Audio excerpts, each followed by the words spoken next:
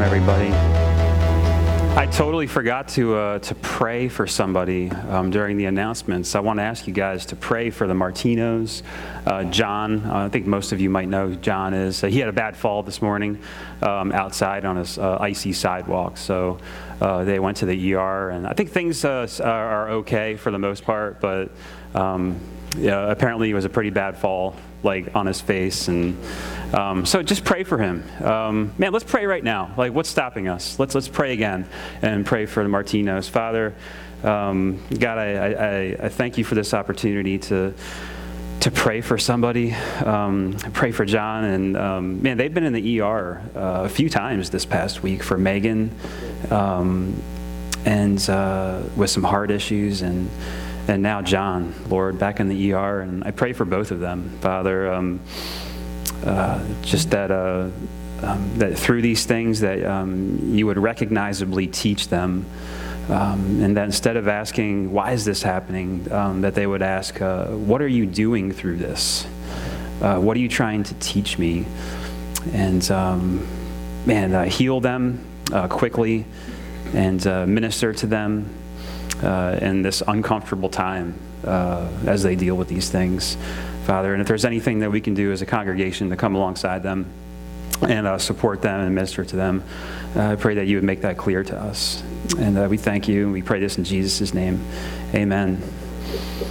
Man, this is week 5 of our message series called Intimacy Issues, and it's about intimacy with God. That's our vision for the church this year. And man, intimacy with God is not just something that, should be a vision for just a year. That should be like a vision for our entire life, is intimacy with God, is this relationship with God. And really, we want to grow in intimacy with God. And when we do that, when we grow in intimacy with God, it leads to growing intimacy in our relationships, because the two greatest commands, Jesus said, are love the Lord your God and love your neighbor. Those are the two greatest commands. Man, we first have to even love our neighbor well, and as we should, we got to know what it means to love God and know what his love for us means, and really get intimacy right with God before we can actually get it right with people in our lives. And man, week 1, we saw that we learned about what intimacy with God means and why it's important. And week 2,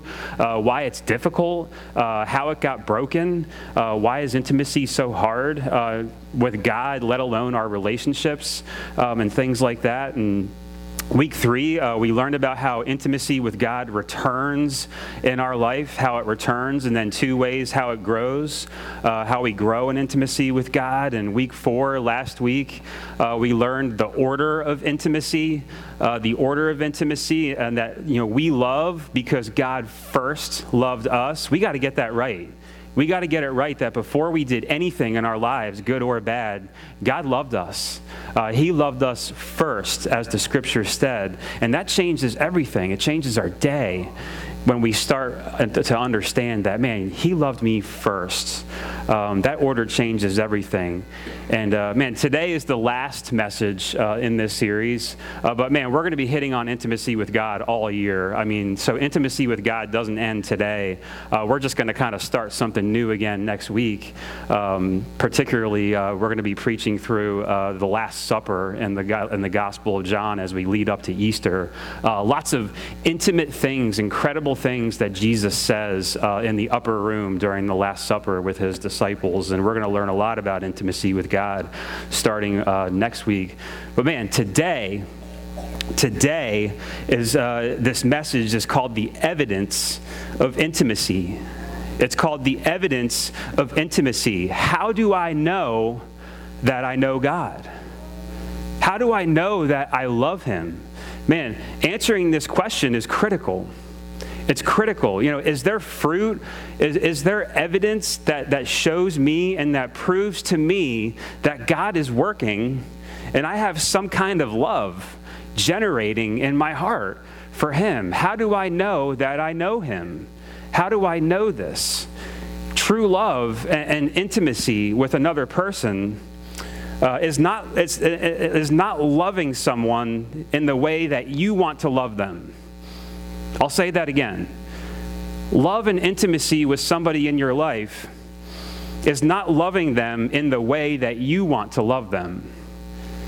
Love and intimacy is setting aside your wants, how you would prefer to love them, and loving them in the way that they want to be loved. Does that make sense? Loving them the way that they want to be loved, not the way that you want to love them. That's selfish. How they want to be loved. In particular, it kind of reminds me of a mistake that we can make when we buy someone a gift for Christmas. I'm pretty sure that we have all experienced this in this gift-giving time for Christmas. All of us at one time have bought a gift for someone that we thought that we like, right? We think that they'll like this gift, and the reason we thought they would like it is really because we like it. Oh, well, I like this gift. This is really cool. I think she'll like this. Right? And more often than not, we fail. I think it fails. Right? More often than not, when we do that, consequently, you're probably going to become a victim of a regift. Right? They're not going to like your gift, and they're just going to regift it to somebody else. Well, it's the same thing with God. Listen to me. It's the same thing with God. Intimacy with God, and this concept of loving God and being loved by God, intimacy with God is not loving him the way that you want to love him. It's not loving him the way you want to love him, but the way that he wants to be loved by you. Man, he sets the tone. Man, he sets the guidelines here. There's a particular way that God wants to be related with. There's a way that he wants to be loved. There's a specific way, and it's for our good. It's for our good, that his ways, that God commands us to relate with him. And man, and the first one is faith. Right off the bat, that's the first one. That's the first one, it's faith. And then the second thing is what we're going to learn today. The second thing is that evidence. It's that evidence of intimacy. And that's what we're going to learn today. So we're going to actually go into 1 John again. We were in 1 John last week, and we're going to go into the scriptures starting in 1 John chapter 1, verses 5. We're going to start there. Today's scripture is actually 1 John chapter 2, verses 3 through 6. But I really want to back up a little bit. Because, man, this scripture before that is really, really important. It's really, really important. And, man, I don't think we could have a proper understanding of 1 John 2, 3 through 6, which is the evidence of intimacy, without first understanding what came before that in chapter 1, verses 5 through 2:2. So let's get into that text. In the scripture, it says this. Starting in verse 5 of chapter 1, it says, "This is the message that we have heard from him and proclaimed to you, that God is light, and in him is no darkness at all. If we say we have fellowship with him," intimacy, fellowship is just like another, it can be another word for intimacy. "If we say we have fellowship with him while we walk in darkness, we lie and do not practice the truth. But if we walk in the light, as he is in the light, we have fellowship with one another." We have intimacy with one another. "And the blood of Jesus, his son, cleanses us from all sin. If we say we have no sin, we deceive ourselves, and the truth is not in us. If we confess our sins, he is faithful and just to forgive us our sins and to cleanse us from all unrighteousness. If we say we have not sinned, we make him a liar, and his word is not in us." So what we're seeing here really quick, I'm not going to get into this text too much, but what we're seeing here is really the condition for intimacy. It's the condition for intimacy. This is how intimacy starts. Okay, it's faith. It's the blood of Jesus. It's the blood of Jesus and what he has done for us as the propitiation for our sins. Because the scripture continues there. It says, "My little children," starting in chapter 2, verse 1, "My little children, I am writing these things to you so that you may not sin. But if anyone does sin, we have an advocate with the Father, Jesus Christ, the righteous." He's an advocate. He is the propitiation for our sins. and not for ours only, but also for the sins of the whole world. Man, so we're seeing here, this is the condition for intimacy. Now I want to get into the evidence of intimacy. I want to get into the evidence of intimacy now starting in chapter 2, verses 3 through 6, and that's really where we're going to hang out in this scripture. And the scripture, it says this, leading up right to it. And by this we know. And by this we know that we have come to know him, if we keep his commandments. Whoever says, I know him, but does not keep his commandments is a liar, and the truth is not in him. But whoever keeps his word, in him truly the love of God is perfected. By this we know that we are in him. Whoever says he abides in him ought to walk in the same way in which he walked. And in verse 3, I want to focus on verse 3 a little bit, where there's like these two different kinds of knows, right? It's interesting where and it says, and by this we know that we have come to know him. So that second no, I want to talk about really quick. It'll kind of review where we've been the past several weeks. That second no, John, he wrote this letter to Christians to assure them of things. It's really a letter of assurance. It's a letter of assurance, of assurances, assurance of salvation, assurance of God's working in their lives by looking at marks and evidences in their lives. So consequently, that phrase, by this we know, it's repeated over and over again in this book. It's a letter of evidences, of assurances. By this we know that is often used in this letter. So it's used today as we see it. Man, and we have talked about what it means to know God. We have talked about what it means to know God, not knowing information about him, but it's knowing him personally. It's knowing him personally. Man, I've talked about, being home with my daughters and just being in the picture.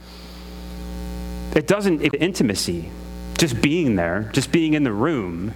It doesn't equate to intimacy. Intimacy is actually going a step further and interacting with my children. It's interacting with my children and talking to them and answering and asking questions and maybe daddy-daughter dates or something. Man, that's intimacy, right? To them, the info that I'm in the room doesn't impact them. It really doesn't do much for them. That doesn't impact them that I'm just in the room, but my interaction with them does, where they can experience me. They can experience me.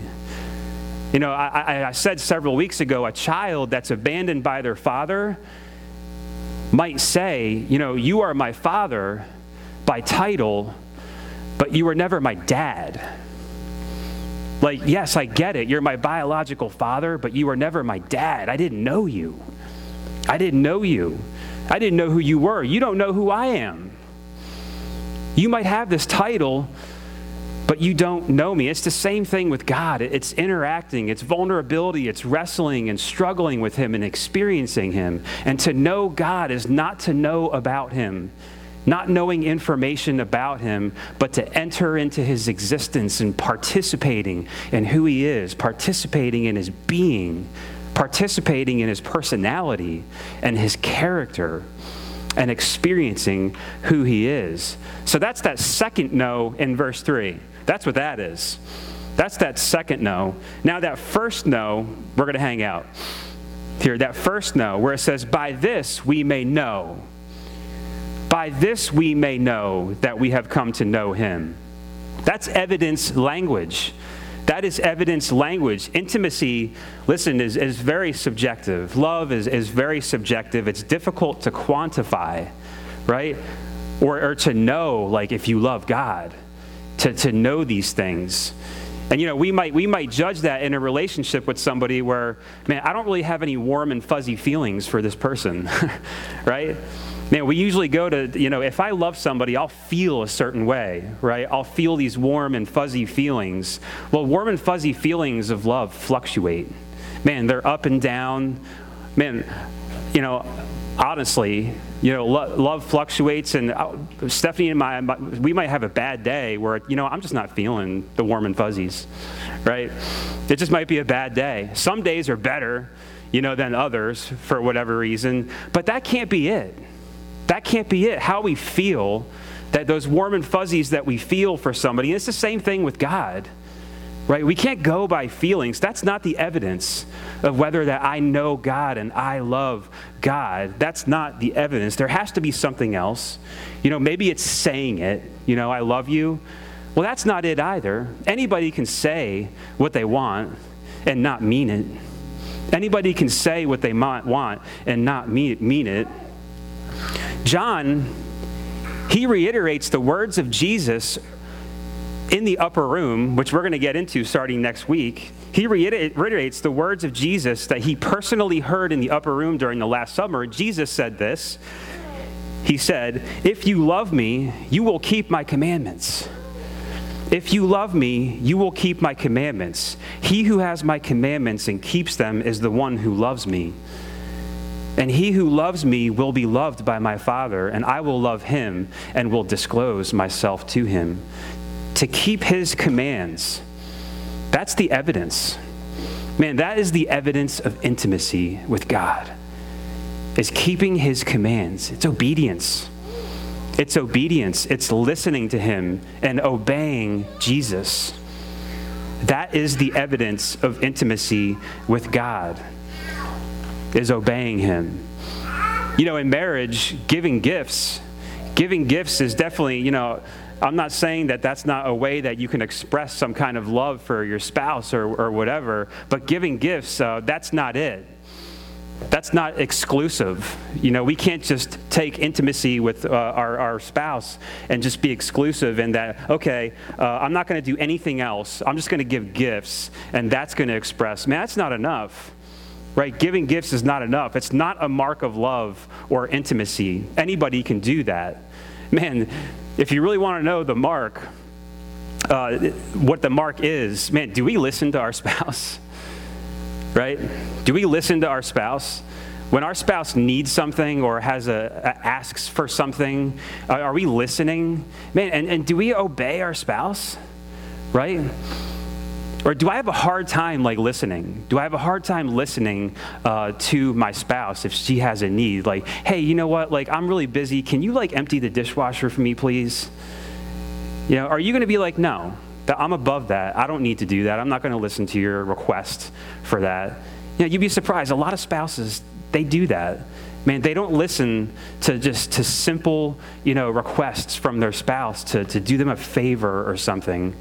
Man, listening to our spouse is evidence that we love them. Man, and helping and doing something for them, that's evidence that we love them. Man, that's it. That's the evidence that we love them, and are we obeying? Man, there's something that I just can't handle about driving in a car with my wife, right? I think we all probably struggle with this. I'm confident we all do. You're driving in the car and your spouse is just like, oh, pull into that lane, get in the right lane, get in the left lane, speed up, slow down. She's basically co-piloting, right? And she thinks she's driving, but she's not. And it's like, can you please just let me drive, right? Now, I can get really angry, right? I can get really angry. I shouldn't get angry, right? But I can listen to her because a lot of the things she says is right? Like a lot of times I forget to put my seatbelt on, and she'll be like, can you put your seatbelt on? And sometimes that can be really annoying and I can get angry, or I can humble myself and I can listen to her. You know what? She's right. She's right. I love my wife. I'm going to listen to her. I'm going to put my seatbelt on. Or if we're going down 611 where there's no divider, right? It's double lane. There's 2 lanes going both ways. And it's dangerous to be in the left lane because there's no divider. Somebody in the right lane going in the opposite direction can just cross over really easily and boom, hit you head on. She loves for me to be in the right lane, and I always forget that. And she'll always be like, can you get in the right lane? Get in the right lane. And I get really angry when she co-pilots. She's telling me to do something, But you know what? If I humble myself and I just listen and just find the truth where she's right, and I just listen and like I obey her commands, it's the right thing to do, you know? It shows that I really do love her, that I'm listening to her, that I'm listening to what she says. I'm confident you all struggle with that. Don't look at me like you guys don't experience this. Man, listening and obeying God, it really cuts right through self-centeredness. It really cuts through self-centeredness. It requires humility. It requires submission to each other, right? It's the same thing with God. It's the same thing in our relationships. And it's the same thing with God. It requires these things. In our culture, and our sinful self-centeredness doesn't want to be told what to do. Want to be told what to do. You know, when your spouse, you know, maybe we're lost and we're trying to get somewhere in New Jersey. You can easily get lost in New Jersey, but if you're lost and your spouse is like, you know what, pull over at the gas station. I think it would be good if we just asked for directions. You know, more often than not, a husband's gonna be like, no, I'm not doing that. We're gonna figure this out. You know, we're doing that because we're stubborn. Our wife is probably she's suggesting the right thing to do, and we're not listening to her. But man, our culture and our sinful self-centeredness doesn't want to be told what to do or to listen to somebody else, right? Let alone God. You know, Jesus has commands in his word, and we have a tough time with listening to his commands and to his word. Man, if we really love God, we will listen to his commands. Man, and we will obey his commands. If we really love somebody with the committed self-sacrificial love of Jesus Christ, we'll listen to them. Whether it's our spouse, we'll listen to them. A family friend, whatever it is, a coworker, we'll listen to them. If we don't obey Jesus' commands, then the truth of the gospel, the scripture says, is not in us.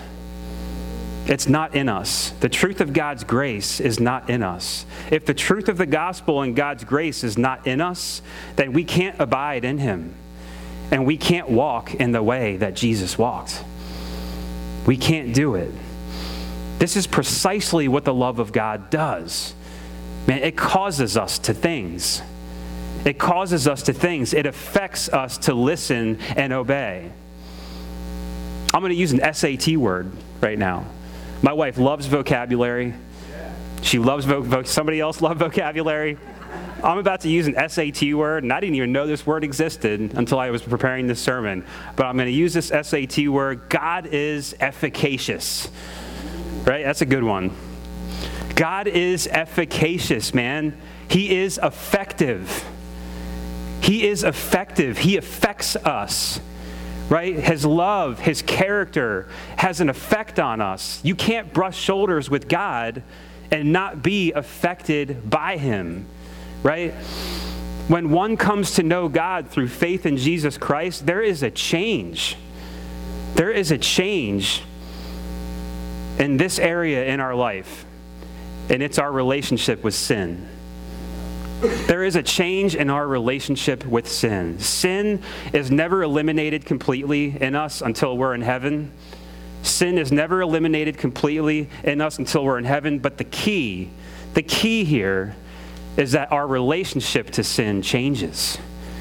It changes. We no longer love sin as we once did.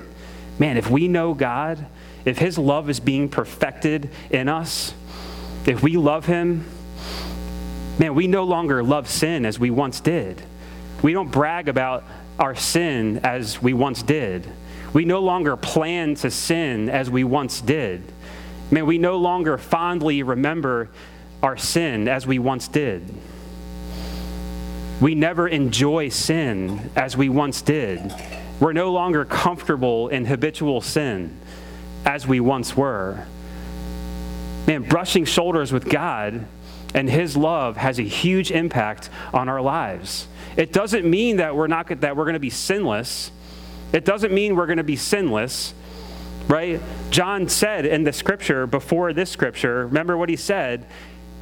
Don't sin, but if you do, you have an advocate, Jesus Christ, who died for the propitiation of your sins. He died as a propitiation of your sins. But man, if you want to know if you have intimacy with God and that you love God, well, here's the evidence. You'll listen to him and you'll keep his commands. But then the other side of the coin is we're not going to be perfect and we're not going to be sinless in this life. But what it means is we're moving on a trajectory. We're moving on a trajectory of increasing obedience. John says in verse 5, whoever keeps his word, in him truly the love of God is perfected. Perfected means just brought to maturity. It means brought to maturity. The perfection and the maturity of God's love leads to obedience. It leads to keeping his commands. If we don't see this trajectory of obedience in our lives, if we don't see this trajectory, the love of God is not being perfected in us. It's not being perfected in us. So this test of obedience is not the condition of knowing Christ, right? We learned in the text earlier, that's the condition of knowing Christ. All that Jesus did for us through his blood, through his sacrifice. But what we're seeing here is this is the characteristic of knowing Christ. This is the evidence. This is the mark of knowing Christ, of knowing God, of intimacy with God. And that's listening to him and keeping his commands. Our faith is grounded in his work. It's grounded in the cross. And our obedience is mere evidence. It's fruit that we know him. It's fruit of this intimacy with God. How do we apply this to our life? Man, this is the key part. It always is for me. Okay, I got all this information. How do we apply this to our life? I wanted to just go find a command of Jesus, right? We'll find a command of Jesus, and we'll just use that command and just apply it to our life, right? So let's do that.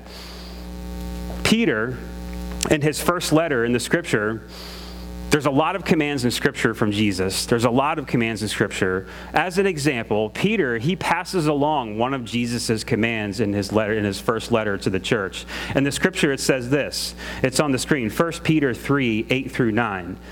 Have unity of mind, sympathy, brotherly love, a tender heart, and a humble mind. Do not repay evil for evil or reviling for reviling, but on the contrary, bless. For to this you were called, that you may obtain a blessing. The context of Peter's passing of Jesus' teaching was to the church, was to a church that was suffering persecution. But that doesn't mean this can't be applied to us today. That doesn't mean this can't be applied to us today. This can be applied to our marriages, to our work, to our friendships, to our family. That word reviling, it means to criticize in an abusive or angrily insulting manner. That's what that means. We can only obey this command when the playing field is even. Because what that scripture is connecting to, man, we should love our enemies. We should love our enemies. We can only obey this command when the playing field is even. Only the gospel can even the playing field.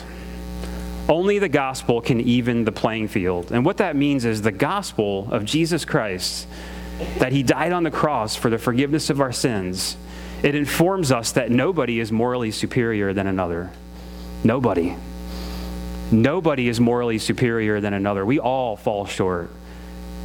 We all fall short of the glory of God. When we truly recognize this, the gospel, it humbles us. Man, it softens us. It softens our hearts. It pushes us out of self-righteousness. It pushes us out of moral superiority. It pushes us out of those boundaries. When we find ourselves increasingly obeying this commands, not reviling in return for reviling, not returning evil from evil, when we find ourselves increasingly obeying this command, we know the love of God is being perfected in us. We know the love of God is being perfected in us. This should cause us to reflect and ask ourselves, man, is there anybody I'm repaying evil for evil or reviling for reviling, even in thought? Maybe not in action, but even in thought? Man, it could be our own spouse. I know how hard marriage is. I'm married. Sometimes, you really get under each other's skin. And, there might be an insult for an insult, right? There might be those things. There might be a little bit of reviling in there with your spouse. A criticism, criticizing maybe in an abusive way. I know we experience that sometimes. It could be a coworker. It could be a coworker in our lives, a family member that's just extremely difficult to deal with. I know we all got them. We all got family members that are extremely difficult to deal with. Jesus' commands run the gamut of our practical lives. When you go throughout his commands, man, they run the gamut of our lives, from relationships to giving to financial stewardship to serving to reconciliation to forgiveness. He's got commands about sexuality, man, how we treat others. There's a lot of commands. But the commonality in all of them is that they push our boundaries and push us out of self-centeredness and into others-centeredness and God-centeredness. Jesus' commands are intrusive. Man, they are. Jesus' commands are intrusive on our self-centeredness and our self-righteousness, but it's for good reason. It's for good reason. And when we find ourselves increasingly aligning with his commands, and some are harder than others, everybody's different. The things I struggle with, you might not struggle with. You might be struggling with something that I don't struggle with. When we find ourselves increasingly aligning with his commands, we know the love of God is being perfected in us. We know that we know him when we have that trajectory and we are keeping his commands. We know that we are growing in intimacy with God. Man, in terms of evidence, the evidence of intimacy, the difference between intimacy with God and distance from God, man, it's not our feelings. Feelings fluctuate, it's up and down.